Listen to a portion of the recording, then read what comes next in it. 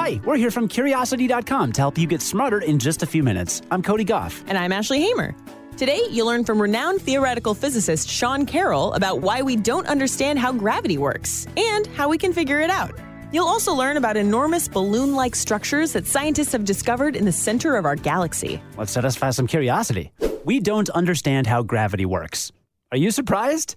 Well, Sean Carroll is not. He's a renowned theoretical physicist at the California Institute of Technology and one of the world's most celebrated science writers. His newest book is called Something Deeply Hidden: Quantum Worlds and the Emergence of Space-Time. And in it, he argues that scientists need to start digging into the serious questions around the inner workings of quantum physics.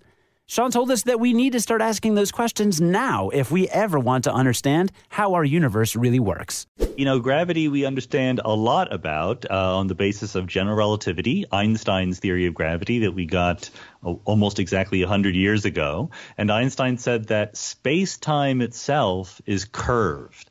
It changes. It has dynamics in response to the existence of matter and energy. And that curvature of space-time is what you and I experience as gravity. The bad news is that gravity is the one part of our fundamental description of nature that we haven't successfully reconciled with quantum mechanics. All the other forces of nature and all of the particles that make up matter, that make up you and me, we can describe quantum mechanically, but gravity we can't. And my argument is that, well, why should we be surprised that we can't understand the quantum nature of space-time itself if we don't even claim to understand quantum mechanics in general? I think we've gotten lucky so far in that we've done as well as we have been able to do with the other forces of nature. That's the surprise. But until we truly understand quantum mechanics, what right do we have to expect that we could understand quantum space-time? Okay, so of all the forces of nature, gravity is the one that we can't explain using quantum physics. And we're lucky we even understand the other ones. Fortunately, Sean has reason to believe we'll start to find answers soon. I think that one of the interesting things is that technology has pushed us in the direction of trying to understand quantum mechanics better, because in the old days, there was a clear distinction between a quantum system, by which you meant like an electron or two electrons, and a classical system, by which you meant a big person or a measuring device or something like that. These days, our technology has improved to the extent where we can see quantum effects in larger and larger systems. And this is important for building a quantum computer, for example. So even some of the old fogies are beginning to catch on to the fact that we should understand quantum mechanics better at a deeper level. But I think that the real change will happen with the younger generation. We need to teach our students a little bit more about the foundations of quantum mechanics, let them know that this is a legitimate set of questions to be thinking about. And I think that doing that will greatly accelerate progress in understanding the fundamental nature of reality. So what's your big call to action to physicists or people studying quantum physics? What specifically needs to change about the approach? Is it just our education system, or is it that active researchers need to start to step outside the box and start to experiment with different new theories? I think that the primary thing that I try to argue for in the book, Something Deeply Hidden, is that we should at least take the problem seriously, right? Like physicists who care about the fundamental nature of reality should care about getting quantum mechanics right. And I think that, 500 years from now, when historians of science talk about what was happening in the 20th century, they will say, wow, it's amazing those guys were so brilliant that they could invent quantum mechanics, and yet that they were so dumb they didn't try to understand it. Like, this will be a huge mystery to them, and I think that there's no reason to expect, whether it's quantum mechanics or any other deep question in physics, there's no reason to expect that the theories that we end up coming to are going to make perfect sense to our intuitions, because our intuitions are trained over our experience with a tiny, tiny fraction of all of reality. Relativity doesn't make sense. The Big Bang doesn't make sense compared to our everyday experience, but we can kind of wrap our minds around them. Quantum mechanics is harder. And this is part of the reason why physicists have not yet completely absorbed it. But that's exactly what we should expect. I don't think that should be surprising at all. Basically, over the last 100 years or so, scientists have started to close the gap between classical and quantum physics. So now's as good a time as any to start to look for answers to nature's hardest problems. Here are some final thoughts from Sean on why he's optimistic for the future. Well, I think it's actually a very exciting time right now in physics for the ironic reason that progress has slowed in fundamental physics.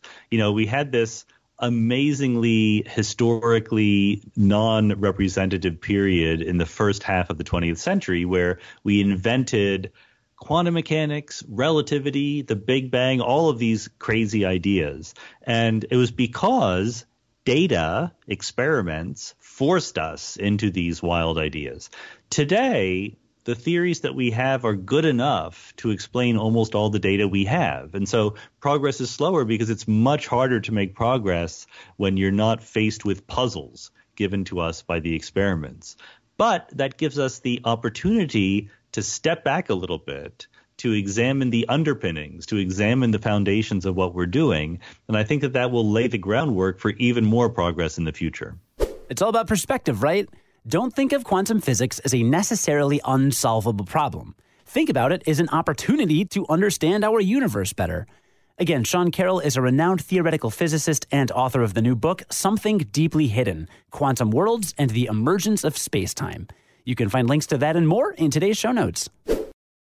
Scientists have discovered something really, really big in the middle of our Milky Way galaxy. In fact, it's one of the largest structures ever observed in the region. And by structure, you mean something physical that's not a star or planet? Yeah, it's a big bubble of high-speed electrons. Whoa. Yeah.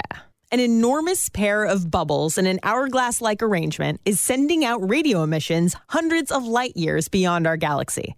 And while scientists aren't sure how they formed, there are some pretty cool theories. The waves of radio emission probably came from an eruption a few million years ago in the supermassive black hole at the center of the Milky Way. For a new study published in the journal Nature, astronomers peered at the center of our galaxy using the South African Radio Astronomy Observatory MeerKAT telescope. There, they looked at radio emissions produced when magnetic fields accelerate electrons to a rate close to the speed of light. And that's when they spotted these huge structures. The explosion that caused them was a dramatic moment in what was usually a quiet black hole. Yes, I said usually. Once in a while, the Milky Way's central black hole can flare up as it periodically devours massive clumps of dust and gas. One of those flare-ups may have triggered powerful outbursts that inflated this previously unseen feature. And we probably never saw the huge bubbles before because there's a lot of radio emission coming from the center of the galaxy. It took a pristine dark sky and the incredibly powerful MeerKAT telescope that could sense even faint radio waves for us to notice this. Anyway, back to what caused these bubbles. Whatever triggered that huge eruption from the Milky Way must have been big. As in, a staggeringly powerful event that happened a few million years ago, very close to our galaxy's central black hole. One possibility is that interstellar gas fell into the black hole and triggered an enormous explosion. Another is a flare-up of star formation near the black hole.